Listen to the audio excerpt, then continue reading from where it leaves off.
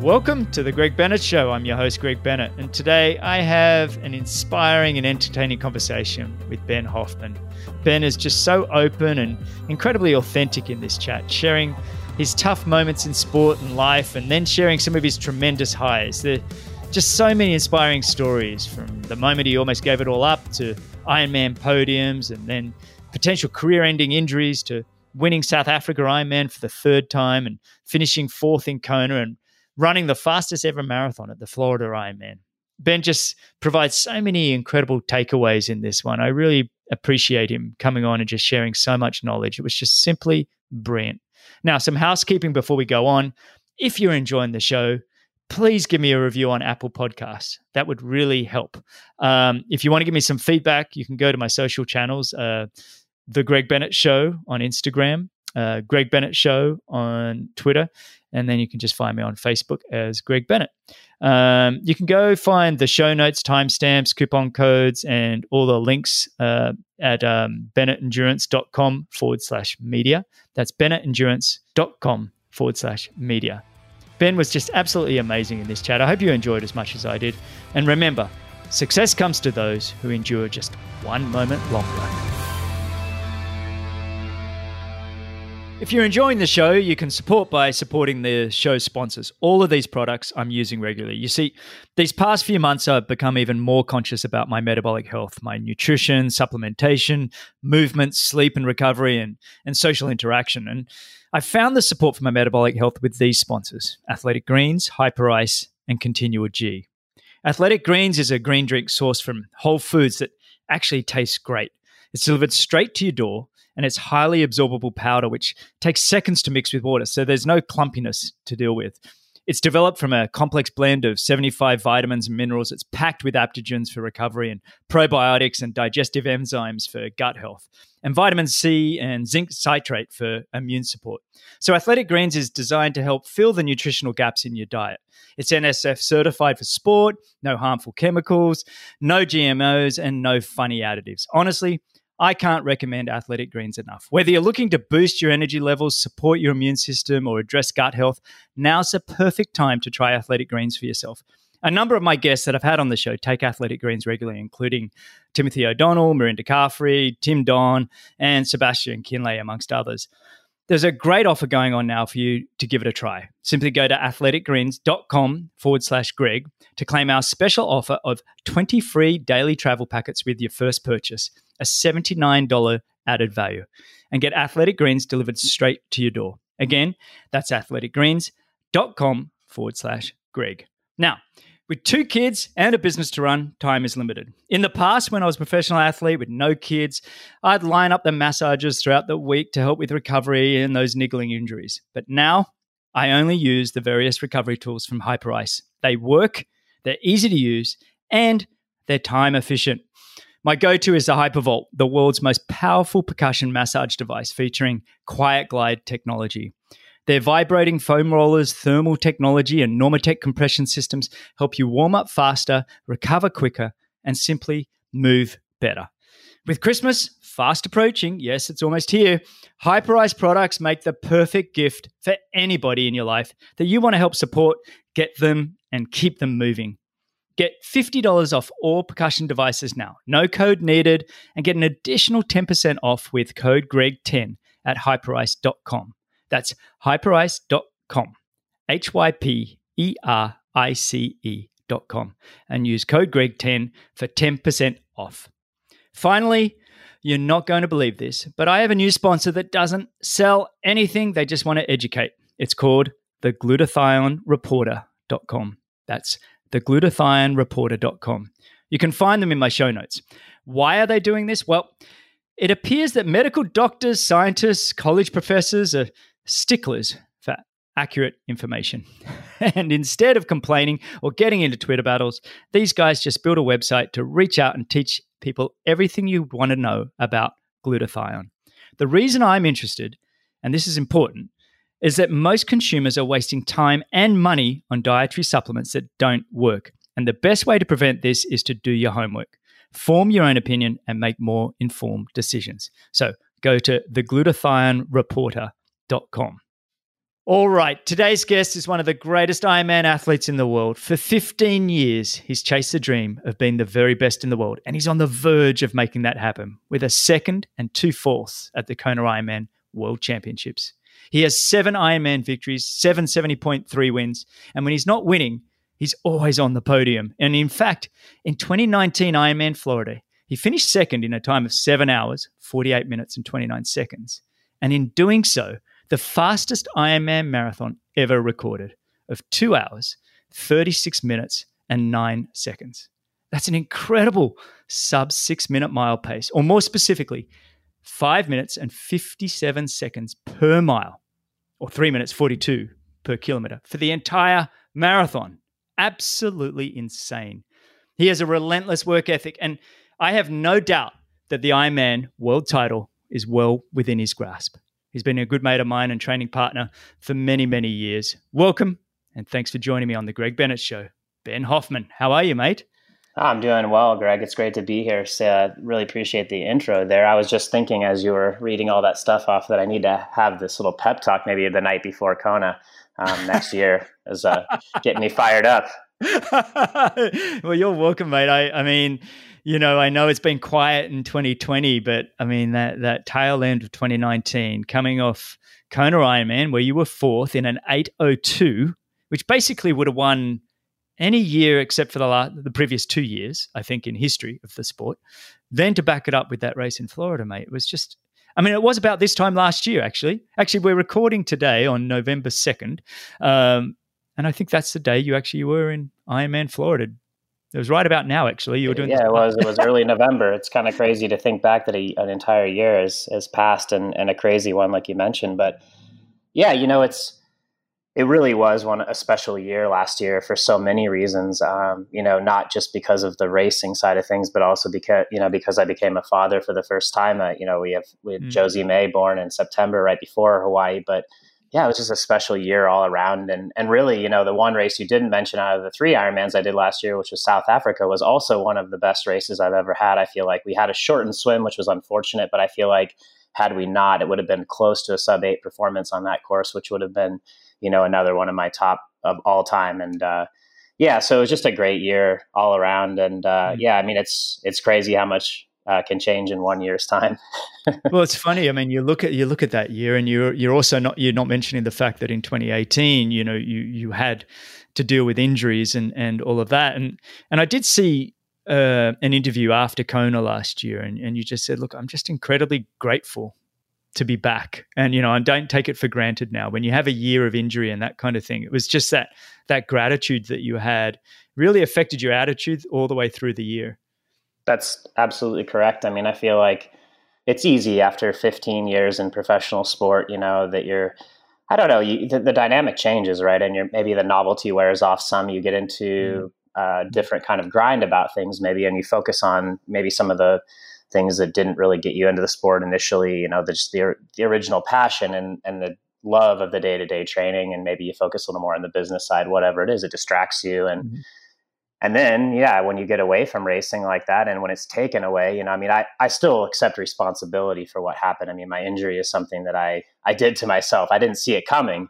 But, you know, I was obviously doing the training. I was maybe a little malnourished. And so I think I'm responsible when it really comes down to it. But I didn't see it coming and it felt like things were taken away from me. And so, yeah, in that moment of, you know, realizing that I couldn't race anymore, even if I still wanted to, that's when it kind of really, you know, drove it home for me, just how much I love the sport, the community of people around it, and how much I'm still burning to get out there on the race course and give my very best, because I can see, you know, for me as a 37-year-old, you know, historically, and also just, you know, from, I guess, my own personal sense about things that, you know, I probably only have a few more years of really giving it my very, very best on the world stage. So I want to make the most of them. And that's also part of why this year I think is really challenging, because, you know, the silver lining is we have more time with our baby daughter. But for sure, I would think that, you know, after my huge year last year, that if I would have done, you know, maybe some of the similar things in training and whatever else, that I could have had another great year. But, you know, it's, I guess, at least in this case, unlike 2018, nobody's really racing. So, you know, that's, I guess, the good part of it in a way. But it's hard to have one of what you think would probably be one of your better years taken away. Of course. Yeah. I mean, we're seeing that across the board. There's been a few guests, when Javier Gomez and Alistair Brownlee both sort of stepping back to go to short course to the Olympics, and then they're kind of like, maybe I should have stayed in Ironman. But I think for Alistair, he was kind of saying maybe the extra year of just focusing on short course training might suit him more for the Olympics next year. So it is an interesting year. And you mentioned you did that injury to yourself. Just tell us a bit about that. And did you feel that injury could have been career ending? Well, I think so. Just for, to give people a little bit of background, basically what I had was a sacral stress fracture. It was a fracture of my sacrum. And this came on through repetitive stress in that area, basically, and a depletion of sort of, the minerals, the basics that you need in your body to keep really good bone health. And, it was one of those things where it was in the form of my life, and it was September, and I had done a 70.3 out in California, and Santa Cruz had done pretty well there. I was a little tired going into it. I felt like I gave a great performance, but it wasn't enough to win. I finished second, came home, got right back into hard training. And I think it was that Friday following that Sunday race, I kind of pulled up with just a strange feeling in my glute area. And, and then by that Saturday, I did another long ride, run off the bike, and it was very clear that I was injured. And then I launched down the path of figuring out what it was, which actually took quite a while because, it's not the default thing to think that you have a fracture in that area. It's actually a fairly uncommon injury in the general population. But as I've come to discover with professional triathletes, it's surprisingly common. And I think that's just because of it's very, it's kind of any sort of stress fracture is usually going to be something where it's a long-term, like I said, depletion, on sort of a nutritional side where you're not getting everything you need to keep that bone health up. And what I came to understand was that in that area, you use a lot of calcium actually when you're out for long rides and runs and long periods, long cycles of training, endurance training. Your muscles actually need a lot of calcium to function, just like they need sodium, potassium, magnesium. They also need calcium. And it turns out that when you don't get enough in your diet, you start to rob from a local source, which in this case ends up being the bone. So it's actually like the tendon is pulling calcium out of the bone. Wow. And through blood testing and, DEXA scans and everything that we went through afterwards, I sort of discovered that I am, a bit low in vitamin D, which is also not tremendously uncommon in endurance athletes. So that calcium, vitamin D, and then also vitamin B12 is what we kind of discovered through that process. So we're all kind of low on my blood tests. So it was a crazy experience. And again, I take responsibility because even though I have gotten, I would say, somewhat routine blood tests throughout my career, definitely a couple a year, I never really, dove that deeply into them and watched the trends that much. I was always kind of like, oh, these are within ranges that are probably okay. And had I looked a little bit closer, I probably would have seen that things weren't 100% right. So, I take responsibility for that. And, I think sometimes, even though professional athletes are so good at knowing their own bodies, sometimes you are also really good at ignoring the pain. And, at our level, if you're feeling pain, it's probably something that you need to pay a little bit of attention to. It's really difficult though, isn't it? It's like you feel pain, and if you stopped every time you kind of felt a niggle or pain, I never would have got out the door. I'd be in trouble. So it is that fine line of going, okay, have I gone too far, or is it just the body needing to warm up? It's like trying to understand it. What I love about that, or what you just said, is just the learning process. As professional athletes, you're constantly learning. You're constantly learning more about yourself. You're constantly learning what you can do better in terms of blood tests and understanding those results. And the problem with blood testing, and I've said it on this show before, is it is quite a snapshot in a moment, in time. And so it's very difficult to say, look, my blood test that I did back in March, showed this, this, and this. But you got to remember, I was coming out of winter and I was in a different kind of training block compared to what I did in September when I was in a high intensity block, coming out of the summer. Your results, even though you could feel much the same, are going to show many, many different things. And that's the problem with blood tests. They're very much a snapshot, and it's hard to take too much away from that. I think it's important to do, and it's a useful tool, but it is kind of hard. So I don't know that you can even beat yourself up too much about not reading your blood tests as much as you would have liked. Right. Yeah. And I mean, it's definitely one of those things too, where, I mean, this goes to the concept of having a really good team around you too, right? Of people that are your coach or, physio, whoever it is, and having maybe somebody in that role too, that's kind of like the little knock on the door saying like, hey, we need to do this little test now, and like letting them, digest that. Because at the end of the day, as an athlete, your main thing is really getting out the door for the training and recovering and then getting ready for the next day. And then also taking care of your, mind and mindset. And so, yeah, it's complicated, man. I mean, it's one of those things that, yeah, you live and you learn and you evolve as an athlete and you try to get better and pay attention. But, sometimes you find out that you're, one step behind as opposed to one step ahead. And that's just part of the learning process. Yeah. Well, I want to touch on all of that in this episode, building your team and your relationships and your mindset training and all of that kind of stuff. What's 2020 been like for you? I mean, have you managed to get out to a race yet? Well, not officially. So I've done 2 sort of rogue running races, and one of them was a trail run when I was up in Durango, Colorado. This summer, we did a little bit of time up there. It's where I actually kind of started my professional career in Durango. Lived there for 4 years before I moved up to Boulder, and got to do some training with you and all the other Boulder athletes back in the day. But so we went back there just to kind of check it out and see what was going on, and also just to put ourselves in a little bit different environment in a tough year, and try to enjoy, some of this downtime. But did a trail run up there that was kind of, once again, sort of an unofficial thing. And then I did a 10K running race the other day here in town that a friend organized with about 15 of us. So it was pretty low key. But in terms of a true real race, no, I haven't done anything like that. And, I'm hopeful that Challenge Daytona goes off here in early December. Yeah. But of course, things are turning for the worse at the moment with the virus. And I think that they do have, the protocols in place to make this as safe as possible. And hopefully it does go off. But to this moment in time, no, I haven't done an official race in 2020. And I guess to, answer your question more completely, the year has been kind of a roller coaster, even though I did my best to insulate myself from that, that I saw that happening early on, where people would say, oh, well, not this race, but the next one. And then they would train really hard and they would get disappointed, when it didn't happen. And then they would just say, oh, well, the next one. And they did that 4 or 5 or 6 times. And when my first big race got canceled, I basically just said, you know what, I'm going to just pump the brakes here, go into more of kind of a maintenance phase and just continue training, but not really hard and not with a tremendous amount of focus towards an event.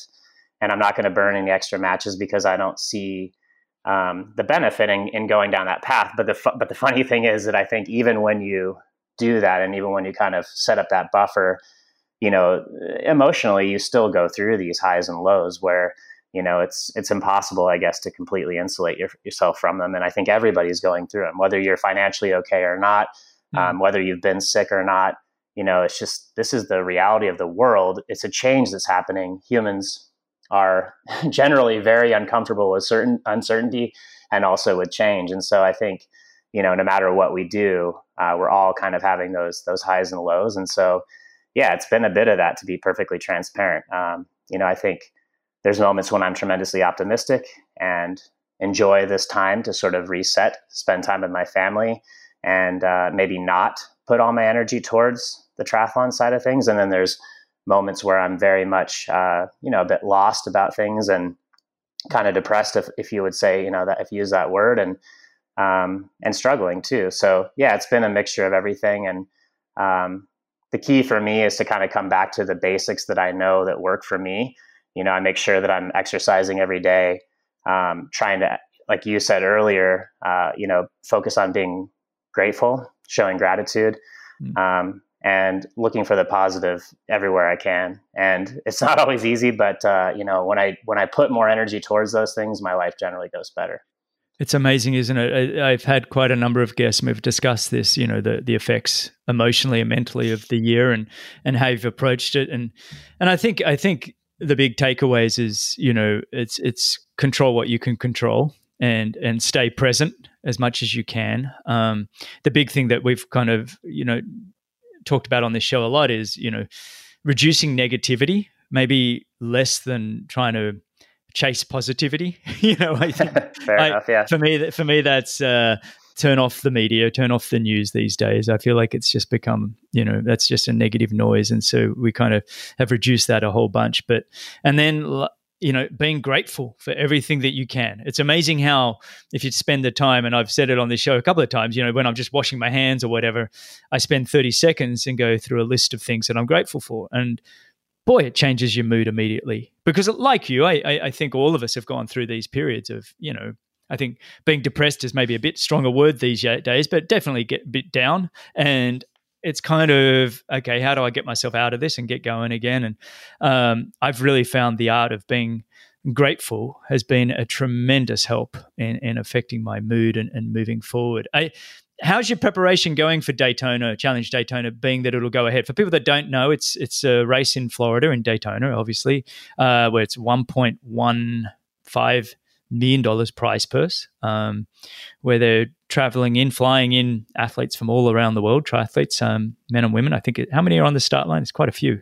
It should be at least 50 men and 50 women. I think those numbers are sort of in flux. I've noticed that they're adding a few more athletes kind of last minute here. And I couldn't give you an exact number. I think it also depends, of course, on travel restrictions and things like that, because a lot of these are European-based athletes. I know they've worked hard with NASCAR because the event's held at the Daytona Speedway to actually use their resources to get permission to kind of bypass that for some of the foreign athletes. So they should be able to get in, even though there are restrictions right now on travel.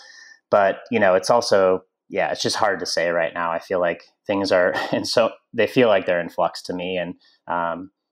And so therefore, with regard to my own training about it, I think it's also been one of those things where you don't realize this, so much, or you take it for granted, like a lot of things in life. But, normally we would say, okay, let's say Kona is October 10th or October 12th. It's always then. We know it's coming. We have our schedule laid out for qualification for whatever races that lead up to it.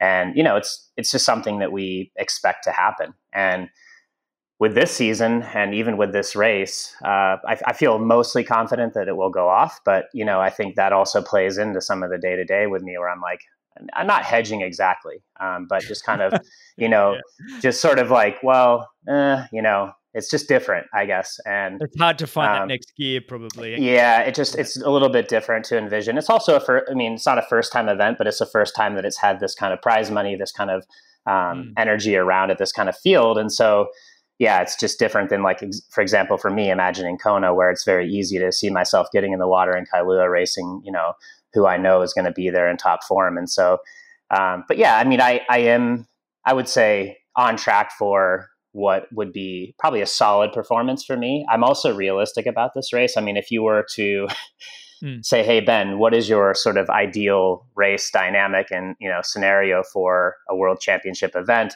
Number one, I would not choose a distance that was probably less than Ironman, which this is. And, and that's just my strength. I mean, that's something that I recognize after many years of racing. Of course.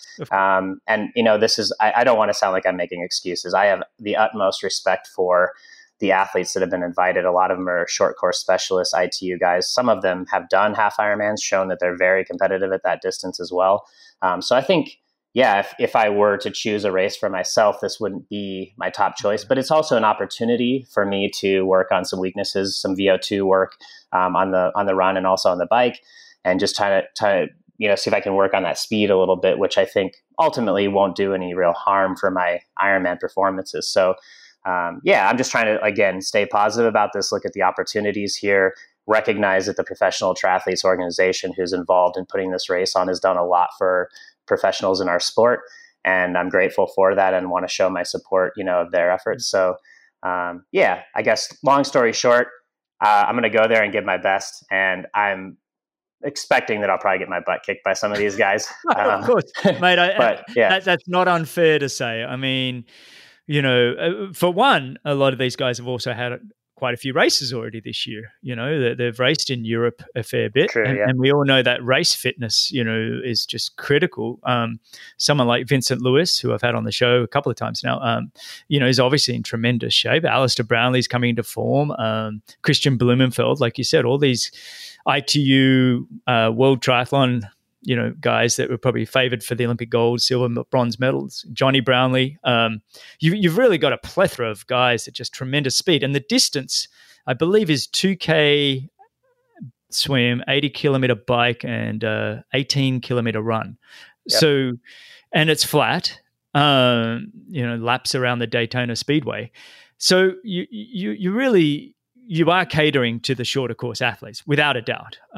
So yes, I think in fairness to you, you can be optimistic and yet you're being very realistic, and I think that's a fair approach. And I think that's I think most guys in your position, that's the way you're going to have to approach it. But it's nice that, like you said, I think the Professional Triathlon Organization, the PTO, are doing a tremendous job, and it's great to just go and support it. And it will be a fun race to watch, both the men's and women's. And I think that's December 6th, so that'll be exciting. What I want to do now is wind the clock back, and tell us, when did this all start for you, mate? When did you find this passion for endurance sport?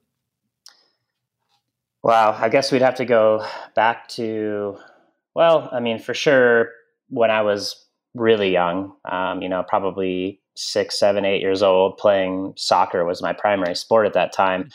I noticed that, like, I was a midfielder, and I was a left midfielder because I'm left-footed, and I would run all day up and down the field, and I went to soccer camps, over the summer to try to improve my skills. And I was always kind of on the more competitive teams, the advanced teams and, the traveling teams to go, whatever. I grew up in Western Colorado in Grand Junction. So we would travel to Denver to do tournaments. And, I was always on the really competitive teams. And yeah, we would do these step tests, where it's like you basically have the cones laid out and you run back and forth, and then they whistle and it gets faster and faster and faster. And what I found was I could just outlast everybody on those. They would burn their matches early. And so I kind of just knew innately that I had this endurance element. And then fast forward a little bit further into high school, when I was a sophomore, I believe it was, my parents decided to get into road cycling. They'd actually done 1 or 2 triathlons. I don't even remember this from my childhood at all, but they had done like a sprint distance triathlon somewhere in Colorado. And they had just done it for fun. But we got into some bike touring, some week-long tours, and my dad bought me a road bike. And same kind of thing. I would go out there and do these tours with him, and I would take off in the morning because obviously I was younger and, a little bit stronger and faster than they were. And I would ride ahead and ride with the groups and get into the pelotons. And, I got that experience, I guess, of riding on the road in a group, when I was in high school, and realized that I had pretty good endurance. I would get up to the next stop, whether it was 60 miles or 100 miles up the road, and I'd set up camp for my parents and myself, so I'd get there ahead of them, do all that. And that was kind of my first introduction to road cycling. But yeah, that was, I guess, and then also in high school, I ran 2 years on the track team. I ran the 800 meter. And thinking back to high school now and the way that I lived my life as a professional athlete, you're young, you're in high school, you're distracted by girls, going to parties, whatever it was. And I didn't put the real energy and focus into it that maybe some high school athletes do. But I was an okay runner. And I did, I think, for the 800, a 159, so it was respectable for that age and not having a tremendous amount of focus probably. But yeah, that was so I had some running background in that sense. And then in college, I went to the University of Montana, Missoula. And by the time I went to college there, I was mostly focused on rock climbing, and I was kind of a outdoorsy bum guy, that didn't really care much about endurance sport at that point. But I took my road bike up to college with me, and I think it was the beginning of my sophomore year there in college, 2003. I went to a meeting of the club team, the triathlon club team. And earlier that summer, I had been reading a book when I was this is all kind of crazy story. Sorry if it's hard to follow, but I had driven my truck up to Alaska that summer prior. So the summer of 2003, I had driven my truck to Alaska, lived out of it up in Haines, Alaska. And on the way up there, before I took the ferry from Prince Rupert, British Columbia, I went into the library. I still remember this. And I, for whatever reason, was just hanging out in the library, reading books. And I came across a book about Ironman triathlon, and specifically Ironman Hawaii. And I don't remember what the book was called or exactly the details, but it was like my first real, like, oh, this is a thing. And, it sounded kind of crazy, combining all these sports and really long and grueling, but it intrigued me. And so I got back to school that fall, saw that they had a club team meeting, went to it. And at the time, we had a really strong club team in Missoula. There was just some professionals around, Todd Struckman, Matt Seeley, a few of these guys that were part of Team Stampede. And, we had a really good university club team as well. So I joined that really, and, I just really clicked right away. I mean, I had to learn how to swim, which was, a terrible experience ultimately at the start. I had no swim background. So literally 25 yards across the pool, gasping for air. I mean, that was my, introduction in 2003.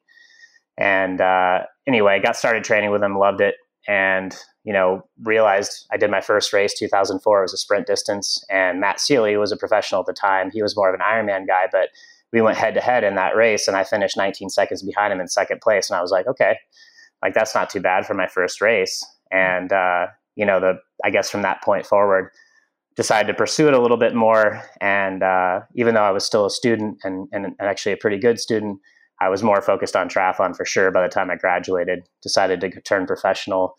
And I guess I moved back to Colorado, started training in Durango. And then I guess it was 2010/11 when I realized that I'd kind of outgrown the resources in Durango and needed to up my game. And so I moved to Boulder and got connected with the crew there. And that just kind of opened my eyes to a whole new world of, a whole new level of training, I guess, and professionalism in the sport. So that was, 2011, and then settled in and, kind of found my two bases between Boulder and Tucson and started chipping away at the Ironman thing. That's awesome. But I love that story. I love the fact that you're a very good athlete, by the way. Anybody that can run a sub 2 minute, 800 meters in high school, that's clipping along, by the way. I think, and I think the only struggle is, like you said, was not having the swim. And so how difficult was that? I mean, you said it was really tough. Did you have a great swim coach at university there? What was that like? Because a lot of listeners find the swim pretty difficult to get a grasp on. Was that tough for you? It really was. And I mean, and in some level, it continues to be something that I, obviously have to pay very close attention to and be very diligent about, more so than cycling or running. Those seem to come a little more naturally. But it was a tremendous undertaking. And what I will say is that sort of my personality and the way I think about myself as an athlete in the sport, I especially applied my incredible work ethic to this, side of learning how to swim. And that didn't just mean that I was getting in the pool and thrashing. It was, like you said, I had a coach early on that said, hey, here's some things that you need to focus on in order to have proper technique, because we all know, and everyone says it, that swimming is technique heavy, and it really is. And you need to have that. I think you need to have that as your foundation. It's really difficult coming from other sports where, you're used to, I don't know, just being able to run however you run and, and maybe push a little harder and get away with it. I mean, at the end of the day, when you distill anything down, you need to have good technique, whether it's biking, running, swimming, weightlifting, anything. But I think that people are maybe a little bit more trained to thinking that they don't, that they're just used to thinking they can do a harder effort and go faster. And so they apply that to the pool. It really doesn't work. And, you need to spend that time early on laying the groundwork. And I was fortunate to have really good coaching around me early on that kind of did that. And then I put in what I thought was, an incredible amount of work with that technique, and, very consistent. And as another point too, I was very patient, and I saw it as a long-term project. And as much as we all want instant gratification, I think I was also aware that in order to be, a top level swimmer in triathlon, it was probably going to be a 5 to 8 year project. And in the end, that's probably what it was before I started swimming front pack. That's awesome. That's such incredible discipline and patience. Because you're right. If you look at my swim stroke, you can tell that I didn't probably have a lot of patience. I was definitely the guy that was just trying to run through the brick wall with his swimming stroke. It was, I laugh sometimes you know my wife Laura, obviously, and so do the listeners. You know, beautiful swimmer, won NCAA swimming, just all of those kind of things, and probably one of the best swimmers the sport of triathlon's had in the women for sure. But we used to train together all the time, and there was this one time we were training down in Noosa, Australia, and we were just doing a 2K side by side, you know, and just going up and down. And anyway, we got to the finish, and this family came across with two young girls, and they came over and they said to Laura, "Oh my goodness, we've been watching you for the last 10 minutes just swim. It's just absolutely beautiful swimming. Girls, what did you think?" "Yeah, she's wonderful. Yeah." The dad looks over to me and goes, "Not you so much." It's like, you bastard. You're like, is this productive? Do you really need to be telling me this? Like, let's just focus on how good her swim stroke is. Yeah, exactly. No need to put the insults out, mate. But I mean, it really has been funny, the comparisons that people have between Laura and I. And I wish I'd, in my youth, you know, because I started swimming. I mean, I was always in the surf. I grew up, you know, obviously surf swimming, and but I wish I'd spent a little bit more time, you know, honing in my skill set of technique, because it is such a technical sport. And when was it then that, you know, you said you went to Durango, decided to become a professional athlete? Was there a moment where you were like, okay, I'm going to step this up and really go all in? Was there a moment of intent, or was it just kind of a gradual thing over time? No, I would actually say there was a moment like that. And it was, I guess it was going to, if I had to rewind back, I've got to get my years right here. I think it was 2009. And I basically, that was the year of my first Kona. And at the time I was working a part-time job at the health department in Durango, Colorado. And that was just enough. You know, I made literally like $1,000 or $1,100 a month. I spent every cent of it every month, just barely eking by. And, you know, I was on Sport Beans, you know, sponsored by Jelly Belly. They had a team back in the day, NTTC Sport Beans. And that was kind of, you know, a few $100 here and there for some bonuses for small races. And, you know, I made it work. I got by, but it wasn't pretty. And I think it was 2009, and I guess late summer in the lead up to my first Kona, I decided, you know what, this is like Kona, this is the world champs. Like, I need to go all in. I'm quitting my job. I had saved up money all summer, and, you know, whatever, however 6 months, you know, prior to that, I'd saved what I thought was enough to get by. And Jeez, I know. And I was like, here we go. We're going to Kona. I flew out to Kona 6 weeks ahead of the race. And I was like, I'm going to go out here. I'm going to study every inch of this course. I'm going to learn, you know, what I need to learn, get acclimated. And so I go out there, found the cheapest possible place to stay, and, you know, went out on the course, hammered every day. And, you know, I felt like I was ready to go. I remember, you know, of course, this is super funny looking back now, but how naive I was. But I was like, I think I'm probably going top 10 here, you know, like this is going to happen. And make a splash, first time at Kona. I go out there, and I kid you not, 2009, I had been training for 6 weeks ahead of the race, and there was no day that exceeded 91 to 92 degrees. And on race day, it was 94 degrees. And, you know, of course, you go to a completely different level racing, but the heat was insane. And I raced really stupidly. I swam, you know, 54 at the time, wasn't great. I was several minutes back in the water, chased like crazy on the bike, lost even more time, and then just absolutely imploded on the run and groveled my way into like a 9:30 50th place finish or something like that, or 53rd, I think. And so, you know, this is actually really, I love telling this story because it's like, I remember very clearly walking away from the island and being like, what just happened? Like, I just, you know, I committed all this time, money, energy, focus to this thing. And what I got was just the biggest ass kicking I've ever had. And, I was pretty down actually that fall. I remember going back to Durango and being like, well, maybe this is a bad idea. I should probably hang it up, you know, or whatever. And then I was like, I'm going to give it one more shot in the springtime. I'm going to come back in 2010. They just announced Ironman St. George. I had done a bunch of training there in college on, you know, we would take these spring break trips and come down when I was a student at the University of Montana on the club team. We'd go down there and train for spring break. So I knew the area. It's a beautiful area. And I was like, there's an Ironman there. It's a super difficult course. This should suit me. I'll give this a shot. If that doesn't go well, I'll reevaluate and you know, maybe call it. And so I got through the winter, did a big block of training in the spring, got ready for that race, and I ended up finishing second place at that race. And it was I got enough money out of that, and it kind of like got me a little bit of attention.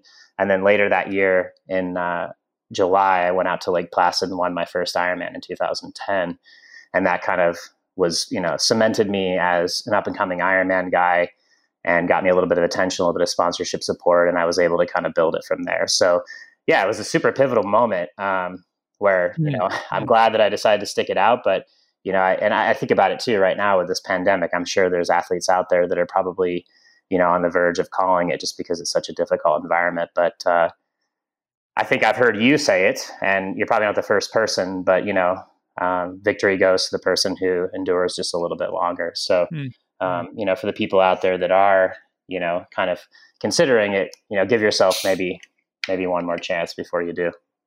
I love that story. Was it Matthias Hecht who won that year in 2009, St. George?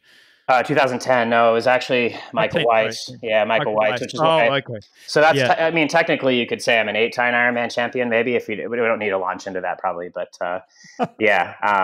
It was kind of it's a little bit of a sore spot, but regardless, it was a great race, and I was able to come back and win that finally in 2012 as the final year of the Ironman there. So, but Matthias won it, I think, in 2011, and then I was 2012. So yeah.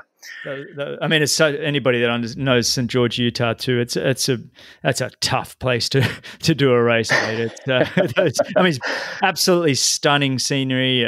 The backdrop for a race is just magnificent. But boy, you earn an Ironman title there, don't you? Absolutely. Yeah. I mean, one of my actually formative moments in Ironman racing was that race 2012 when I won, because it was just horrific conditions. We had, anybody that was there will never forget, but we had a perfectly calm morning, got in the water, and then literally 20 minutes into the swim, a desert haboob, which is basically a massive windstorm, rolled in.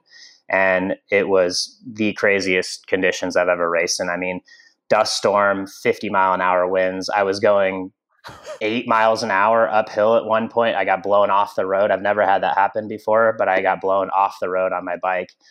And it was just so wild. And it ended up being a 9-hour and 10-minute day, which, I mean, Ironman's already long enough, but I mean, I was putting out 300 watts for, 5 hours instead of 4.5, and that really adds up. And so, it was just kind of a crazy day that really took everything that I had to get it done. And it kind of rewrote what I thought I was capable of, and kind of rewrote my limits. So it was a really important day, but, truly crazy environment, crazy race, tough course. And I'm hopeful that we get a chance to do the full distance, again someday. It was supposed to happen this year, but obviously got canceled back in May. So maybe 2022. What was interesting about that story that you mentioned, when you're talking 2009 and 2010, you were only 26. And in terms of Ironman, I mean, that's incredibly young. It tends to be, for those that don't realize, it tends to be that most athletes spend their time kind of racing and focusing on the Olympics and the short course style of racing. And maybe in your late 20s, early 30s, you sort of transition to the longer, more mature sport of Ironman. But you kind of went straight to it, didn't you? You didn't spend a lot of time in the short course world. It was always Ironman for you? It was, and I'll be honest with you, the real reason for that was largely to do with what was a weak swim when I was a beginning triathlete. I mean, we touched on it before, but I didn't come from that swim background or from that ITU background. So when I actually did one ITU race, and it was in 2006 in Lausanne, Switzerland, it was before the World Championship. It was a week before we had what was called the World University Games, and they may still have that. I think they do. And I was part of the USA team because I had done well at collegiate nationals for triathlon. I'd actually won collegiate nationals in 2006 in Reno, Nevada. So I got an invite to go over to this race in Lausanne, Switzerland, and I got pumped. So, it's kind of one of those things where I was like 38th place or something like that. And I was like, what is the point of this? I mean, I came out of the water 2 minutes down in a 1,600 meter swim. And it was like, I was way back, chased all day. Even my ride time didn't compare to the front guys. And because they're working really as a well-oiled machine up there, they know what they're doing. And then I ran okay, but it wasn't anything special. And I just kind of was like, well, this is probably not where I belong. And I don't really regret it. I mean, that was just the reality of the situation. I think I probably could have spent more time focusing on it. But I'll be honest with you too, part of my vision when I started this sport, and I touched on the fact that it crossed my mind that maybe I would hang it up, back in 2009, 10, because I did. I came, from a family of hardworking, parents. And I think it was always something that I valued hard work from the very beginning, but I cared about having it show something in terms of the financial side. And it was important to me to build a business to prove that I was actually making a living. I think to be a true professional in the sport, that's part of the definition, right? Is that you actually make your living at it. So, so I think that I kind of looked at that and I thought, well, I see some of these ITU kids that are hanging around, maybe trying to get to the Olympics, maybe not even in this Olympic cycle, but the next one. And it's like, I just didn't see how that was going to be something that I would be comfortable with or that would be sustainable for me. And I didn't want to wake up when I was 40 and really have nothing to show for it from the financial side. I think that was probably a lot of it for me. Just the reality that I didn't have the swim or probably the run to be competitive at ITU at that time in 2006. And I just think also innately my physiology, is geared towards probably the longer, more diesel type work.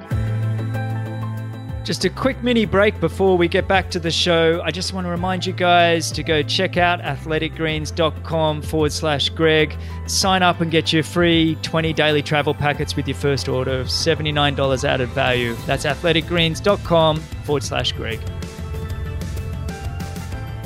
I think if I was to break you down, and we've done many long runs together and we've done some crazy long bikes together as well, is your strength, but your economy of movement.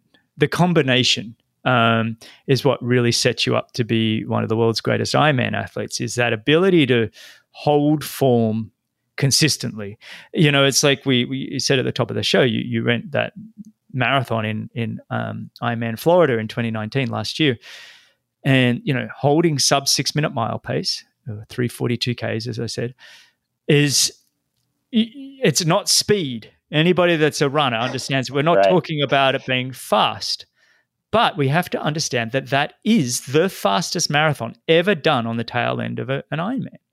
And in order to do that, you've got to be incredibly strong and incredibly efficient. And not just in terms of biomechanics and movement, but in the way you're fueling yourself. The whole lot of it is you've got that pass line. I know you've worked at that. I know that that's been something. But was there a time where you were like, in that sort of transitioning from being a collegiate sort of triathlete to potentially an Ironman, did you kind of look at yourself and go, hang on, I do have this ability to just hold form and have this incredible economy of movement? Did you see that in yourself? I wouldn't say that I knew that early on necessarily, not in the late 2006, 7 range when I first kind of made that commitment to half Ironman and Ironman. But I definitely noticed that my body, I do carry a little bit more muscle. I'm not the very leanest guy, I'm not the smallest guy out there. But if you look at my physique and then you compare it to Craig Alexander, Chris McCormick, guys that have typically done well at Ironman Hawaii, I actually am very similar to that, and it's actually what typically is required for, or seems to be sort of the default body type for performing well at the top level of Ironman. And so I think I kind of knew that maybe subconsciously, but in terms of the actual physiology of it, I mean, I'm not particularly gifted. I mean, once again, I think of myself as more of a hard worker with, a focus on the details, but I do think that there is some element of that. I mean, I've been in the lab before. I've spent some time at Boulder, Center for Sports Medicine. And each time I've done physiological metabolic testing there, I've walked away and they've been like, well, there's a reason why you're good at Ironman. You basically can sit on, this heart rate all day long and burn fat. And, and so, yeah, that's something that I think I kind of learned as I did that physiological testing later on, but maybe in the background subconsciously, I sort of knew, okay, I am a strength endurance athlete and I'll probably do better at Ironman than maybe this extremely fast, short stuff. Yeah, well, it's been a good call to date. I tell you what, it's pretty phenomenal. There's not many Ironman athletes that would trade their resumes in a heartbeat to have yours. You know, 3-time South Africa Ironman winner. Tell us about that last year. That was an incredible race. Well, you touched on my 2018, which ended up being quite a disappointing season. And once again, I accept responsibility for choices made during that year, and then also just kind of maybe the mismanagement of my own understanding of my body that led to that injury. But even go rewind even more to the beginning of 2018, I decided to do something a little different, which was to race the Cape Epic, the ABSA Cape Epic along with Sebastian Kienle. And, that was maybe not the smartest choice I've ever made in terms of my Ironman career. What it did do was it taught me a new level of suffering that I really had never experienced before. And I'm talking about a psychological as well as a physical suffering, because there is something about knowing that you have 4, 5, 6 more days of racing. And tell us, take people through that Cape Epic. Yeah, so don't know. Right, yeah. For those not familiar, the ABSA Cape Epic is one of the most grueling endurance events out there. It's an 8-day mountain bike stage race that takes place in South Africa every year. And basically you have an opening prologue that's relatively short, kind of a time trial. And then you have another 7 days a week of racing mountain bikes across gravel roads, through vineyards, up mountains, single track, all different kinds of terrain. Usually it's hot and dry, and oftentimes you get sick because, it's this very close quarter event that, for whatever reason, bugs spread around. And we both got sick actually and had sort of a GI bug during that week. So of course we were quite depleted, right at the outset. And then you pound yourself every day out there. And there's just sort of this incredible nervous tension that, you're always nervous when you start a race, but with this one, it's different because I think it's so visceral and real in your face every time. You start out in a pack of people and it's a dirt road. You can't see anything. It's dusty, it's crazy, it's chaotic, and there's crashes. And, you really sense that your physical health is is in serious jeopardy every single time that you start these days, and really throughout the entire day, because you're depleted, you're tired, your focus isn't 100%, and you're just and you're riding on loose terrain, and it's just crazy. So, and we're not mountain bike specialists. I mean, we both had ridden mountain bikes. I have a background riding mountain bikes growing up, but this was another level of skill, that we probably didn't have. And we were trying to be competitive. I mean, in the end, we finished respectably. We were 25th out of, what ended up being 50 pro teams. And technically, we didn't start with the pros. We started 5 minutes behind them, which was difficult every day. We started in the A group, so we had to chase. But we still did a respectable finish. And it was a crazy experience. But that was the start of my 2018. And I actually crashed pretty heavily in the Queen stage. I think it was the 4th or 5th stage of the race. And I fell really, really hard on my left side, but I actually felt a jolt in my lower right back. And it was like electrical shock that I felt. And it was probably, a disc that had been, squeezed basically. And so from that point forward, I was planning to do the Ironman a few weeks afterwards. And I was just a mess. I couldn't really run. And so I got my way through the Ironman basically to punch my ticket for Kona because I needed to validate to finish that race. So I did it. And, I got through the event, went home, got healthy, started training again, managed to do 2 70.3s, Boulder 70.3 and Santa Cruz. And then I pulled up with that sacral stress fracture. And so that was kind of my 2018. I basically had 2 70.3s, which is the least amount of racing I've ever done except for now 2020. And yeah, it was just kind of a really difficult fall where I was like, I really had the questions that I think, probably every top pro goes through at some point. We don't talk about it a lot, but a lot of self-doubt and questioning and, wondering if you're going to be able to get back and be at the high level that you were before.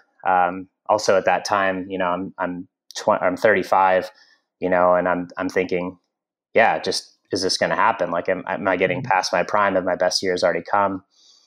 And so I went into that fall a little bit down, but then in the springtime, I got really fired up.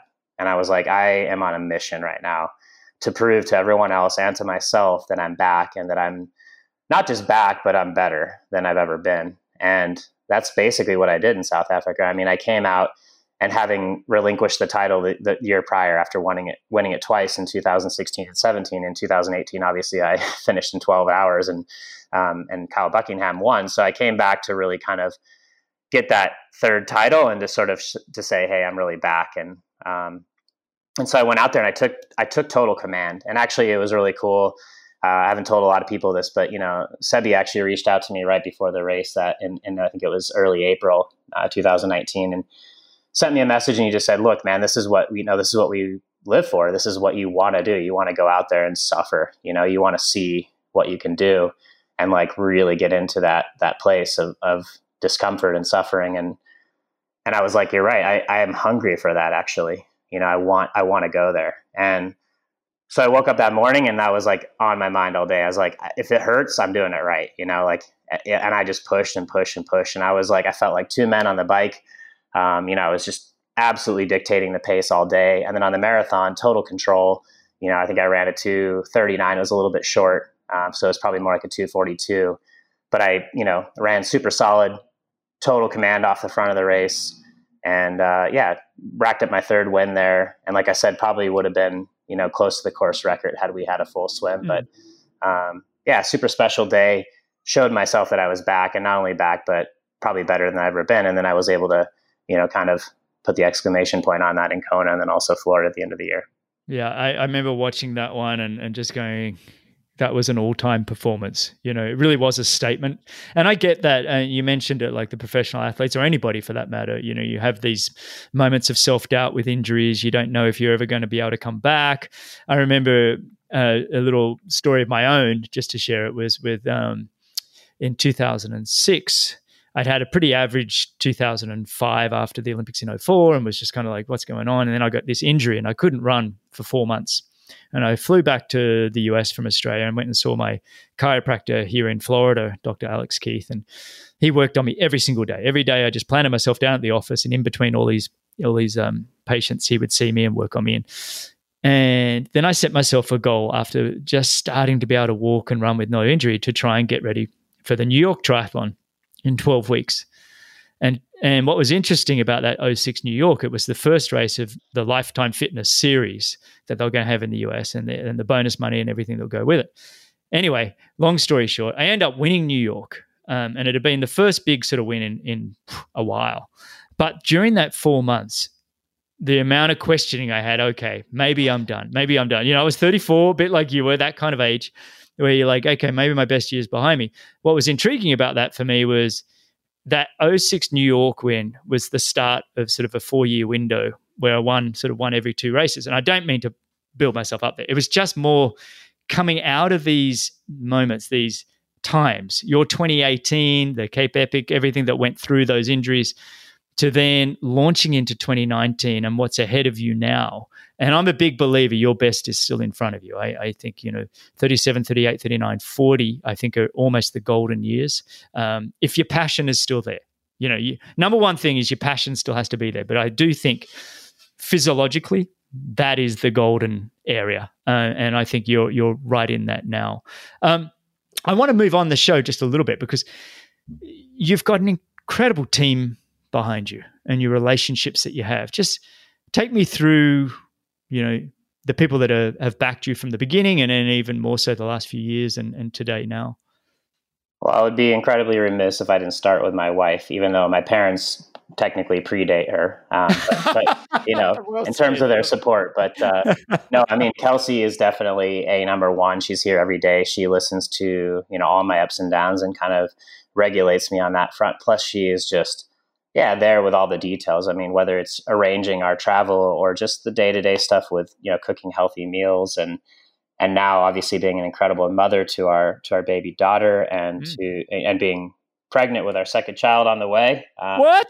Yeah. So, I mean, it's a crazy year. We're trying to make the most of 2020. So, man, but, congratulations. That's big news, everybody. Yeah.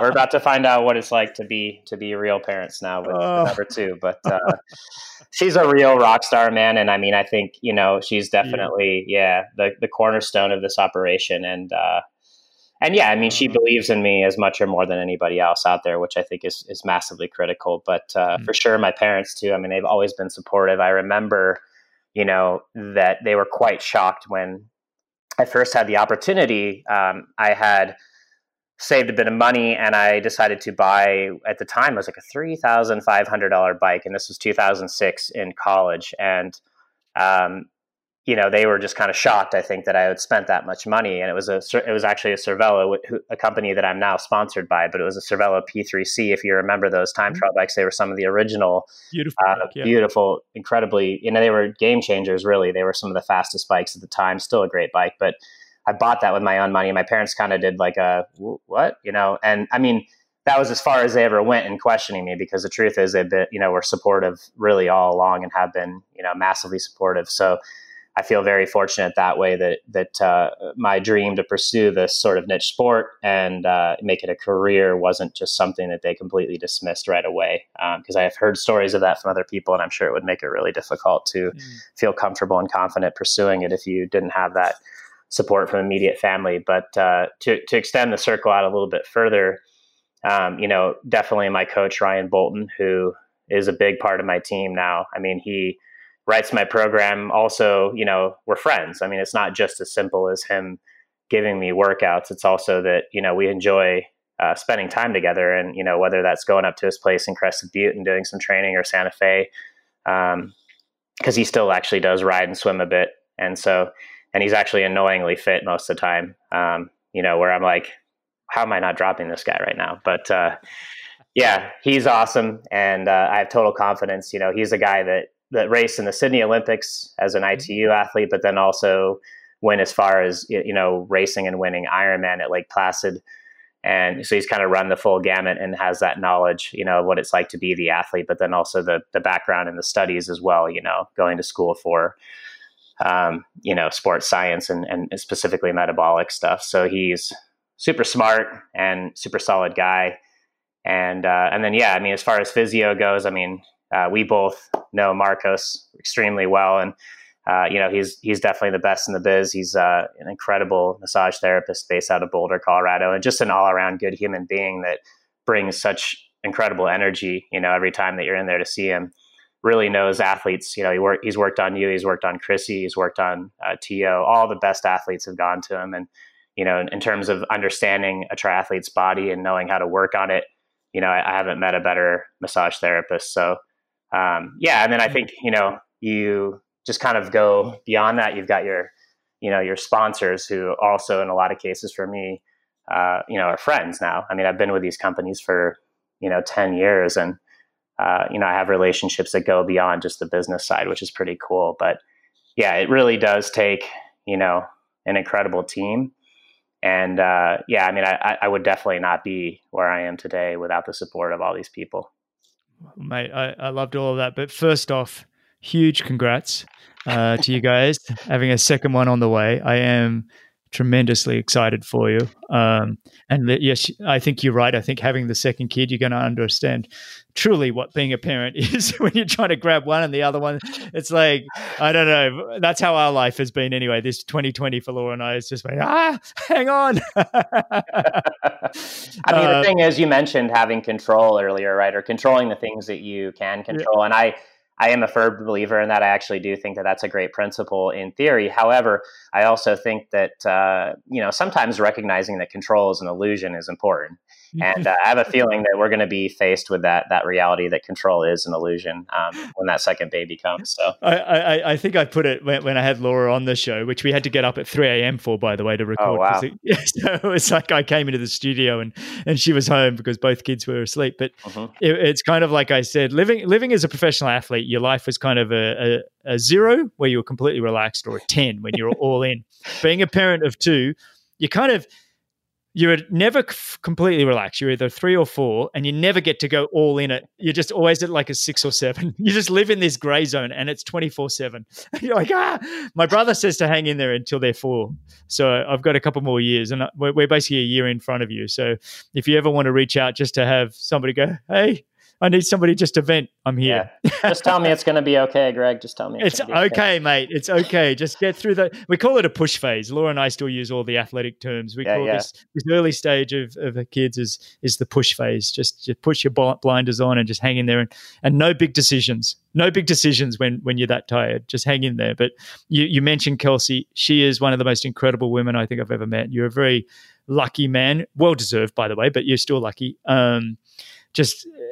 She is helping manage your business on the back end. She's an incredible mum. So big shout out to Kelsey there. And you mentioned Ryan Bolton. I raced Ryan tons of times in the late 90s. Not only a great athlete, but just a really good human being. So you've surrounded yourself with incredible people, obviously your parents, but just wonderful people. Marcus Mejias, who's been mentioned on this show too many times. I think when I had Chrissy Wellington on and Tio and Rini, we've all spoken about Marcus, and I know you're the man that always flies him to Kona, and I think that's great that you're willing to take your whole team with you. For me, that's that next step of professionalism, to be able to take your team with you when it's most important, surround yourself with the best. It's absolutely fantastic. And then finally your sponsors, like you said, I think you've been with Zoot. Have you been with them for, I feel like you've been basically forever. It seems like, I think it's been 10 or 11 years now. Oh, that's beautiful. Yeah. Yeah. it really is. And I guess one final piece that I didn't think to mention there is just also the training partners and community of athletes that way too, right? I mean, the people that, some are still part of my team that way that I still train with. And then obviously some people have retired like yourself or like Richie Cunningham or like Chris Lee, but yeah, it's pretty cool. And I think, to me, that is a big piece of it, right? I mean, that the social aspect, the community, that connectedness that we all kind of know for putting the time and energy into the sport and being passionate about it. It really, to me, it makes a big difference. I'm not one of those trainers, I guess, the athletes that do it all by themselves. I definitely have my moments where there's sessions that I do alone and probably always will, but I also enjoy getting out there and pushing myself with other people and sort of sharing that suffering, I guess. Yeah, it is a shared suffering. And you even mentioned guys like Sebastian Kinley, and it's kind of how he sent you that note before South African Ironman. There's the personalities in the sport, just incredibly supportive of each other. So it's even your peers, even the guys that are trying to beat you, take you down, that kind of mentality. It's like there's this unbelievable mateship that you get in the sport, specifically in Ironman, I think, because you all know you're going to hell and back, and you basically are on your own. But there is this tremendous mateship with you guys, especially even at the very top of the world.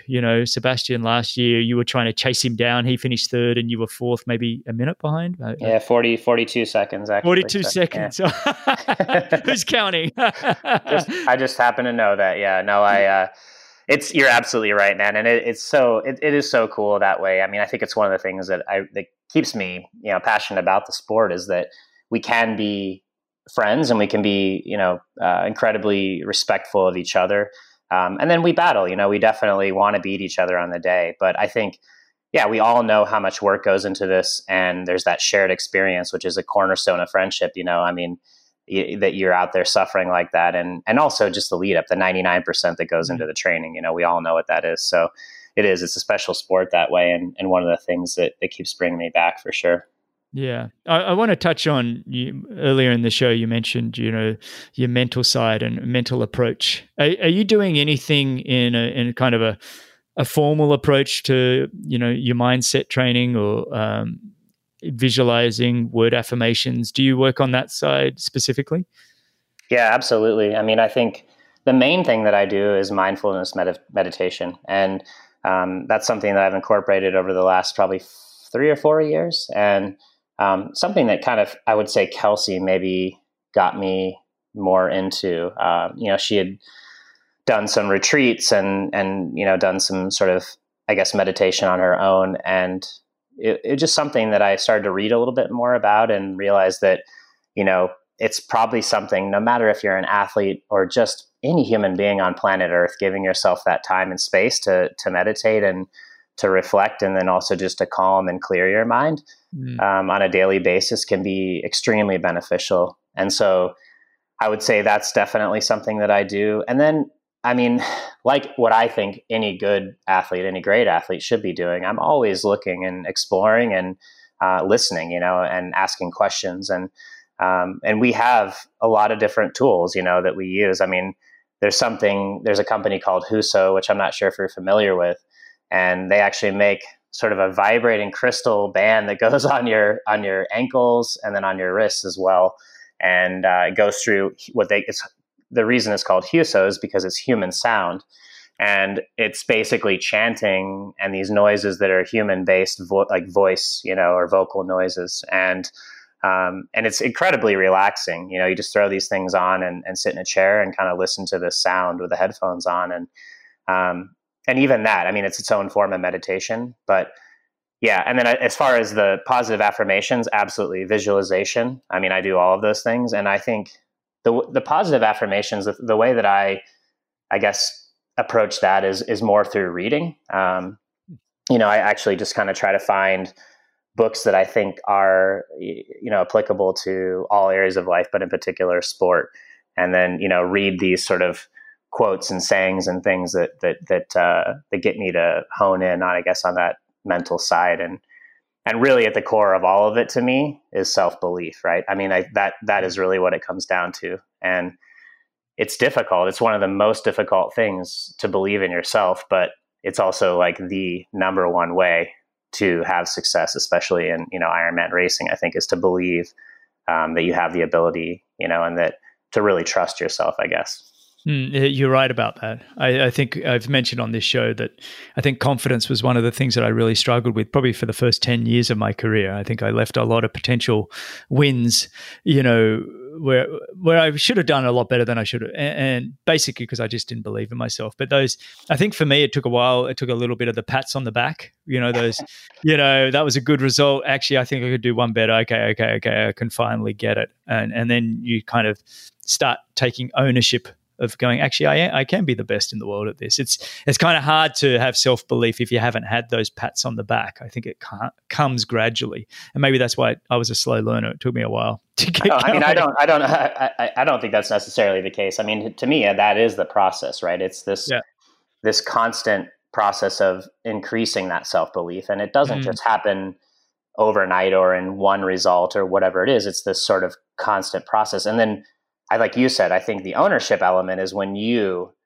take it on and realize that you actually have a big role in that maybe it's not everyone else patting, you on the back, but it's actually you patting yourself on the back and saying, hey, like you are, capable of doing this, and then believing it yourself when you say it and owning it and realize, and that's scary too, because I think when you do that, you launch into a different realm. And the flip side of that is that sometimes the failure stings a little bit more too, and you, I guess you are a little bit harder potentially on yourself when you don't have the result that you really believed and still probably believe that you're capable of having. But like we all know, failure is also a massive component of growth and, future success. So again, that's just about mindset and the way what your attitude is towards those failures.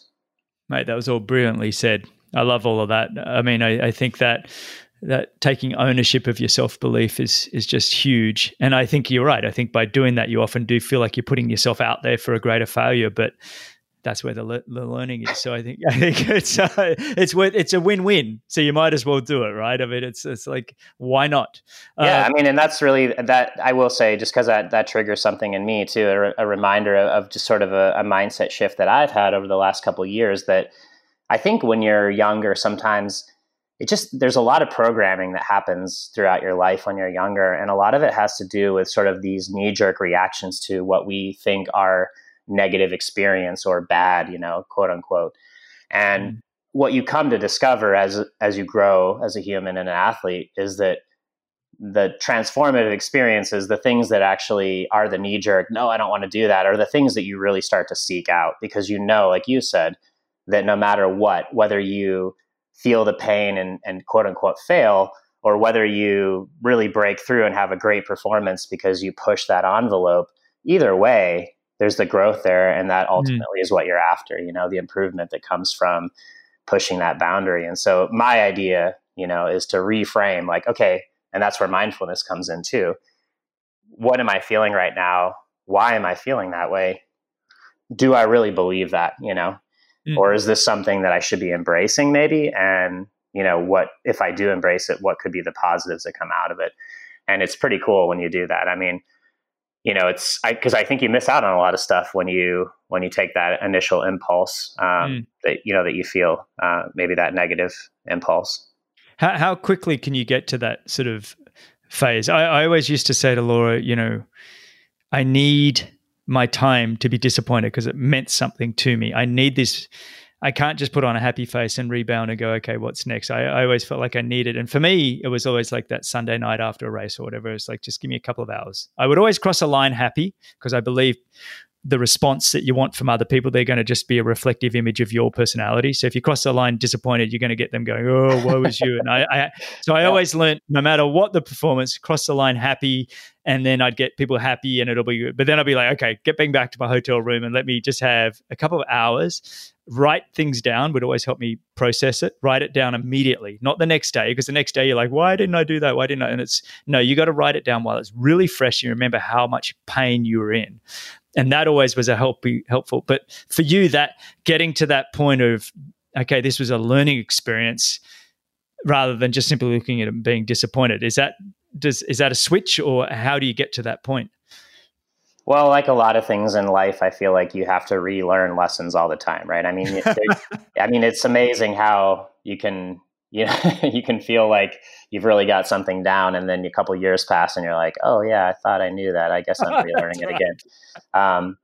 So I don't want to say, in absolute terms that like this is something that I have nailed down. I don't, but I do think that, again, with the mindfulness training, that you are more cognizant and you maybe get there a little bit sooner, and you realize that, that this is not a productive thing. And maybe there's something else I could be doing, or a way that I could be approaching this, an attitude that I could be having that would be more productive and beneficial for my development and my future success. And so I think everyone is totally different. And I by no means do I think there's like a right amount of time or whatever it is. But I think just having that ability to, again, be mindful, check in with yourself and say, what is it that I need?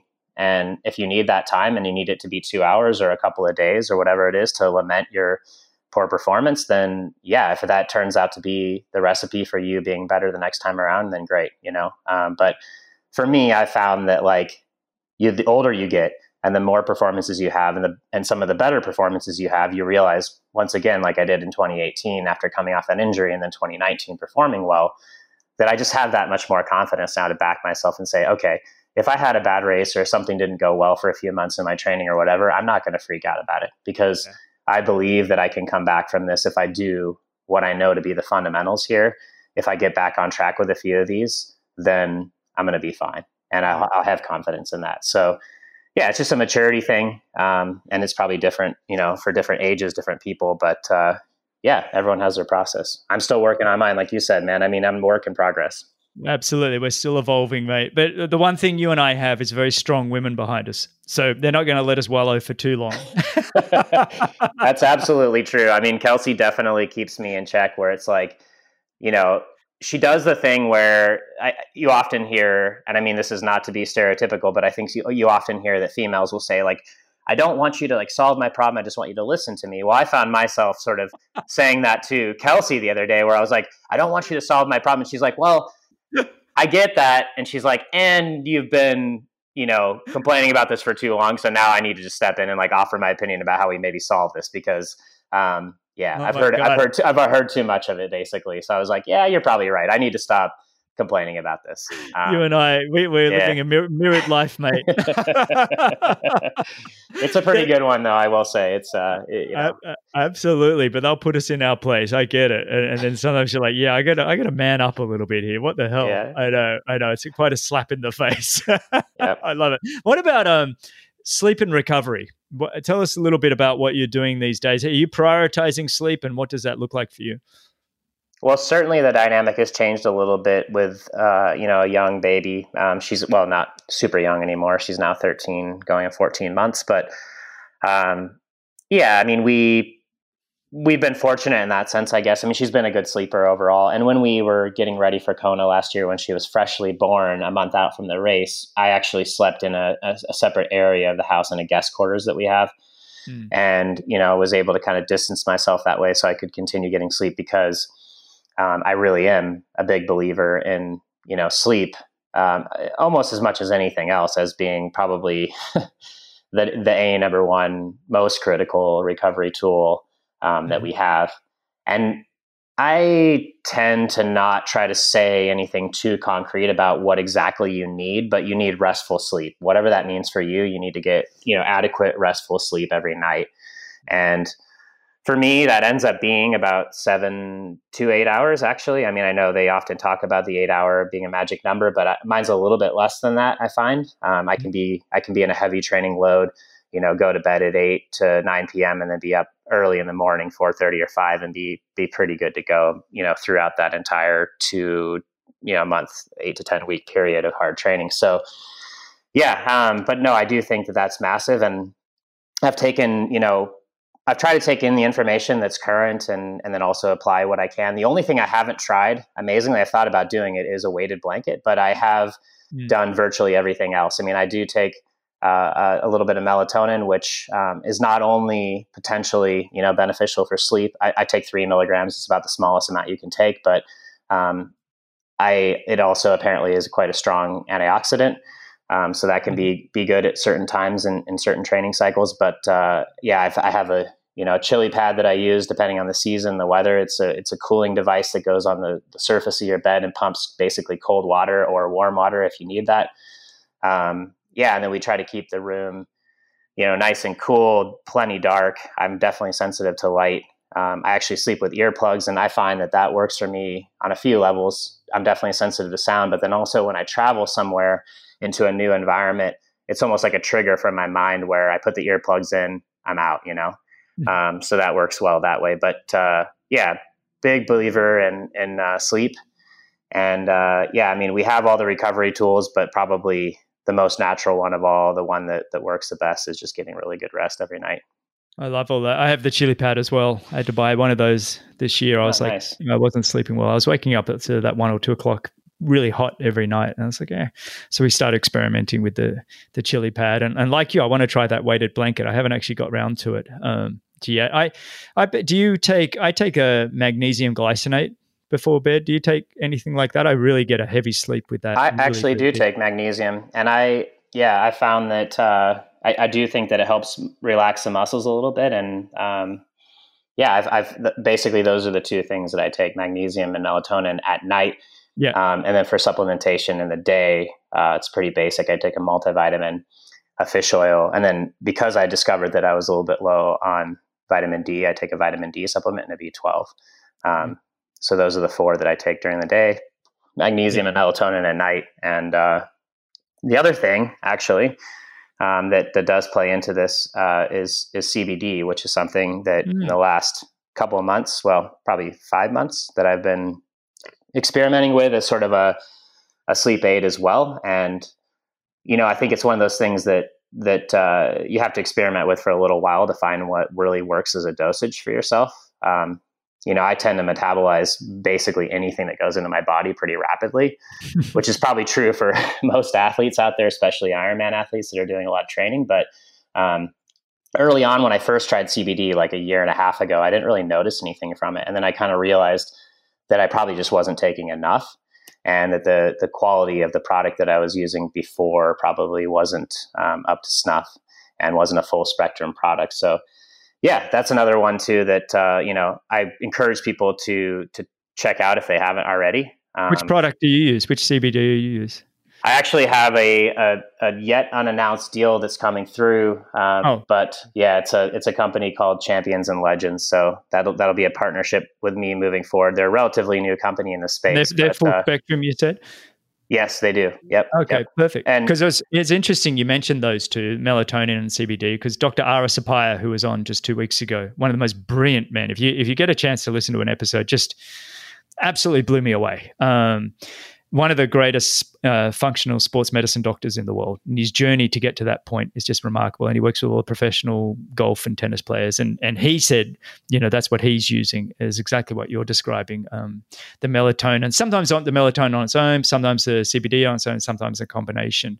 And you also mentioned the magnesium. I just want to be clear because there's so many different magnesiums out there. The magnesium glycinate is the one you want for sleep at night. Yep. We take a magnesium threonate during the day after my episode with Dr. Mansoor Mohammed, who's the geneticist, one of the world's latest DNA geneticists, just brilliant man, and told me that basically I need to get out in the sun or supplement with vitamin D as well, that I'm never, no matter what happens, my body's not going to be very good at receiving the sunlight and transporting it and everything else. So those guys were really helpful in me understanding what I needed. And I think getting some kind of a ancestral type test could be, for people listening, not so much you, could be very interesting to get an idea of what you need for supplementation and nutrition. In Dr. Ara Sapaya's episode, he was sort of saying, look, I look at each client and I kind of figure out their ancestors. He said, look, I'm from Malaysia and India. We eat a lot more carbohydrates along the equator there. He said, if I was with somebody that was maybe from the Scandinavian countries, they've probably got a higher chance that they'll need more fats in their diets, and it was just an interesting way of looking at nutrition and supplementation in terms of genetics and ancestral health. But anyway, mate, that was all of what you just mentioned there in terms of sleep is just fantastic. Keeping your room nice and dark and cool and all of those things in the earplugs.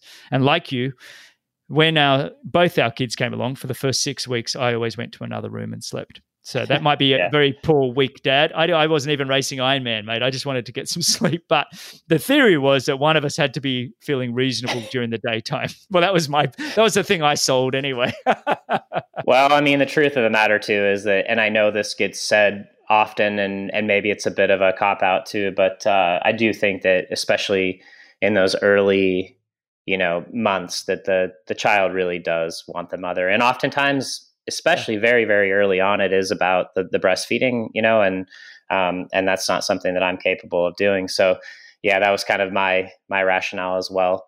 Yeah. And and I mean, I don't know about you, but it's so transparently clear when I don't sleep. I feel like I lose 20% off my performance the next day if I get a rough night of sleep. It's just crazy. So and I mean, it's part of the game. I do think that, you were talking earlier about, the way you guys view raising your children now. And I've heard that from a lot of people. And what Kelsey actually says is like, this is an investment, and we're investing in, I mean, it's a beautiful time. It's amazing watching them grow and change and just teaching them so much right now. But I do think the most fun years probably are still to come. And it is a bit of an investment that way where, yeah, for sure, it's a curveball to your, established life right now and a big, big change, but well worth it. And again, one of those, growth experiences that I think will be invaluable, for Kelsey and I. And yeah, it's just it's definitely a crazy time, but we've loved every minute of it, or at least most minutes of it so far. So that's it. Yeah. Most minutes have been wonderful. I know we all get pushed to the edge. I think that's the whole point of it. You love them dearly, and then sometimes you're just like, I just want to have a rest. I just want life to be about me for a moment. It's like I was probably one of the most self-consumed athletes in the world. It was all about me. I retired at 44. As I milked it as long as I could. I loved the sport, and then suddenly it was like, oh, I've got to be enslaved to these two little human beings now. It's like, what? So it's been a transition, that's for sure, but absolutely wonderful. I want one final piece I just want to chat to you about, and that is, being that we get back to racing in 2021, an Ironman Kona's back. And we did chat about this on a show we did with the PTO a while back, and I don't want to harp on it, but you really are there. You're good mates with Sebastian Kinley, Timothy O'Donnell, who got second and third last year. Jan Frodeno's slightly in front of them. What do you think it is that you need to do to be the one that crosses that line first at the World Championships? That's a really great question. And I think the first thing that comes to mind, and I think I may have kind of said this before, and it's a bit of a boring answer, but I really think it's an important kind of cornerstone, the groundwork to lay before I go into maybe more detail. And that is that I don't need to change a whole lot, actually. And, I think that you just said yourself, I mean, I'm right there, and I will never say that what Jan did last year is something that could never happen again, from him. But it's not something that I'm going to expect him to do every year. By his own account, it was, his best performance of his career potentially. And so, yeah, I mean, and he beat us pretty handily, actually. But if you look at Tim in second, Sebastian 40 seconds up the road from me in third, and then me right there as well. I mean, and you said it earlier in the podcast as well. I happened to see a stat the other day that my time ranks as the 8th fastest time ever in Kona. 3 of the times that are in front of me are obviously from 2018 when there wasn't any wind or significant heat. It was an exceptionally fast year. So, I look at that and think, okay, I'm right there. I'm knocking on the door of the fastest times that have ever been done on the island, in the history of Ironman racing there. So it's not that I need to try to get 5%. I just need to continue to improve myself as an athlete across the board. And then I need to execute. And on top of that, I believe, you probably need to have a little bit of a bit of luck actually, and actually to take, to be willing to take the risk. And that's something that I probably haven't maybe fully admitted anywhere else, but I think there was probably a little bit of hesitation on my part last year when I'm completely transparent with everyone out there, that I think I didn't have the willingness maybe to, after having missed Kona in 2018 altogether, not even being able to toe the line with injury, I'm not sure that I had the absolute all in, risk everything attitude that's sort of required out there, actually. I mean, and now I can honestly say that, I'm in a position where mentally, physically, financially, I feel comfortable taking that risk, and I think it's necessary. I think it's a piece of the equation where you're willing to risk it all, to have the ultimate reward, and not to be worried about satisfying sponsors or, proving to yourself that you're right up there, as one of the best. I want to be the best. And so that's going to take me being willing to push maybe beyond what I've ever done in my entire life in training or in racing. And, I mean, I do feel like I'm willing to do that. And I guess the other stuff is the consistent process of chipping away. There's no question that I need to continue to improve myself as a swimmer and minimize the gap to the best swimmers in the world, because that's a big piece of the game now, and obviously last year that ended up being a critical, deciding moment in the race. Obviously first and second place decided out of that front swim group. So being as close as possible to that group, if not in it, is definitely important. One thing that I do believe after last year's race is that I finally put together what historically is a critical component of winning that race, which is to run a fast marathon. And, I always felt like I was capable of doing it, but I never really displayed it. I think my previous best time was around 250 out there. And then this past year, I ran 243 low. And to me, that's actually what made me believe now more than ever that I can win that race. And, I think I look at some of the other guys that, even the guys that finished in front of me, and they're still sort of in that same 249, 250 range, which historically isn't going to be fast enough to win the race. I mean, it has definitely been fast enough a few times, but, if you're a betting man, you would say you need to run a little bit faster than that. And now I know I have that in my back pocket. I think when I coming to the end of this conversation with you, it's the one thing's become very clear is your maturity over time, your team that you've built around you, obviously with Kelsey and Ryan Bolton has been the two key figureheads there, but your work ethic that I think sometimes we got to look at work ethic as one of the greatest talents. I think sometimes we say there's this physiological talent and all these kinds of other things, but I think to have the ability to have that kind of a work ethic, to outwork people is extraordinary. And you've got that. You have a great understanding of your body and recovery and what it needs. And, through all, and this is all because of all the lessons you've had over the last, 15 years in Ironman, but even going prior to that, you get to this point in your late 30s that you know yourself, so well that I really don't see that it's impossible for you to not secure that world title in the very close future here, whether it's 2021, 22, whatever.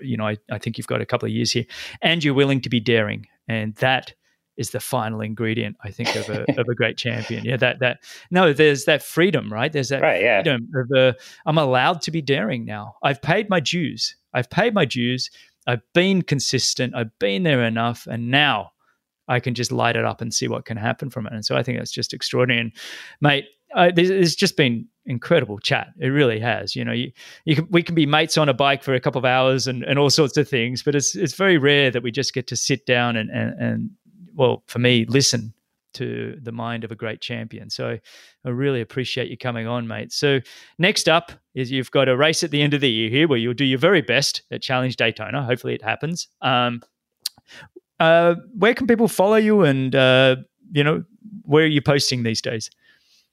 Yeah, I would say that the thing that I'm most consistent with when it comes to social media probably is on Instagram, and that's just B Hoffman Racing, at B Hoffman Racing, and then that's also my Twitter handle. And then of course I have a Facebook fan page. That's Ben Hoffman Racing. So feel free to check that out. And perfect. Yeah, I mean, that's kind of the main stuff that I do, and try to give you a little glimpse into my life here and there. I'm not sure I'm an expert on the social media stuff, but I do enjoy engaging with people on there.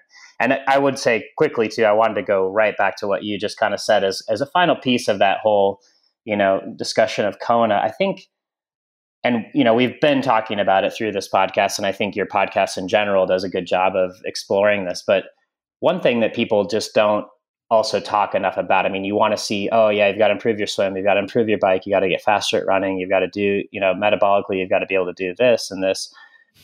At the end of the day, and I mean, I think you can speak to this, when it comes to racing and top level performance, there's so much of it that is mindset. And we touched a lot on it. I mean, self-belief, et cetera, but it's also just the vibe, right? Like the passion, the hunger, the desire to suffer.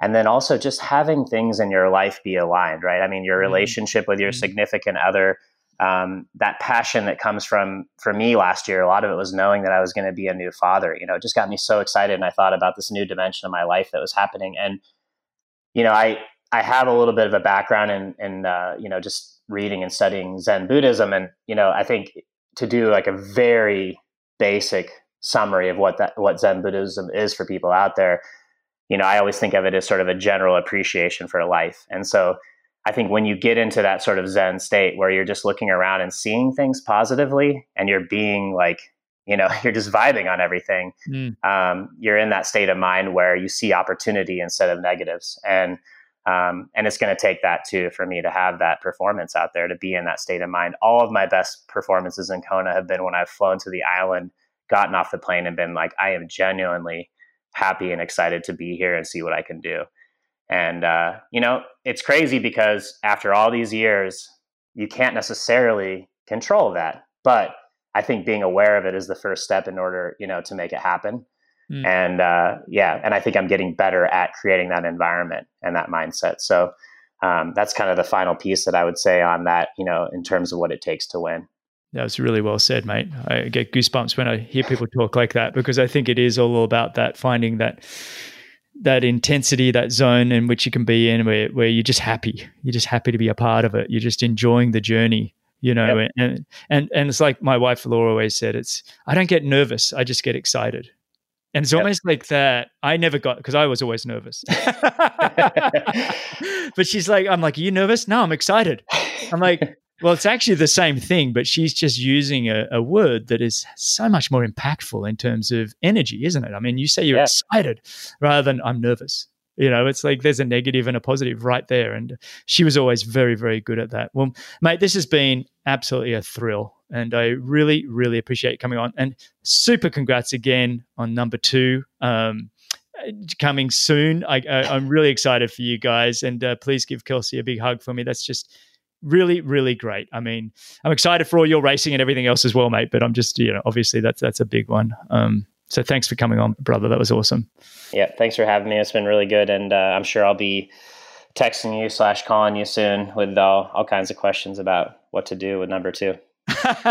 Yeah, definitely. Feel free to, mate. Anyway, thanks for listening, everybody. If you want to get the show notes, timestamps, coupon codes, and links to Ben, that'll be at bennettendurance.com/media.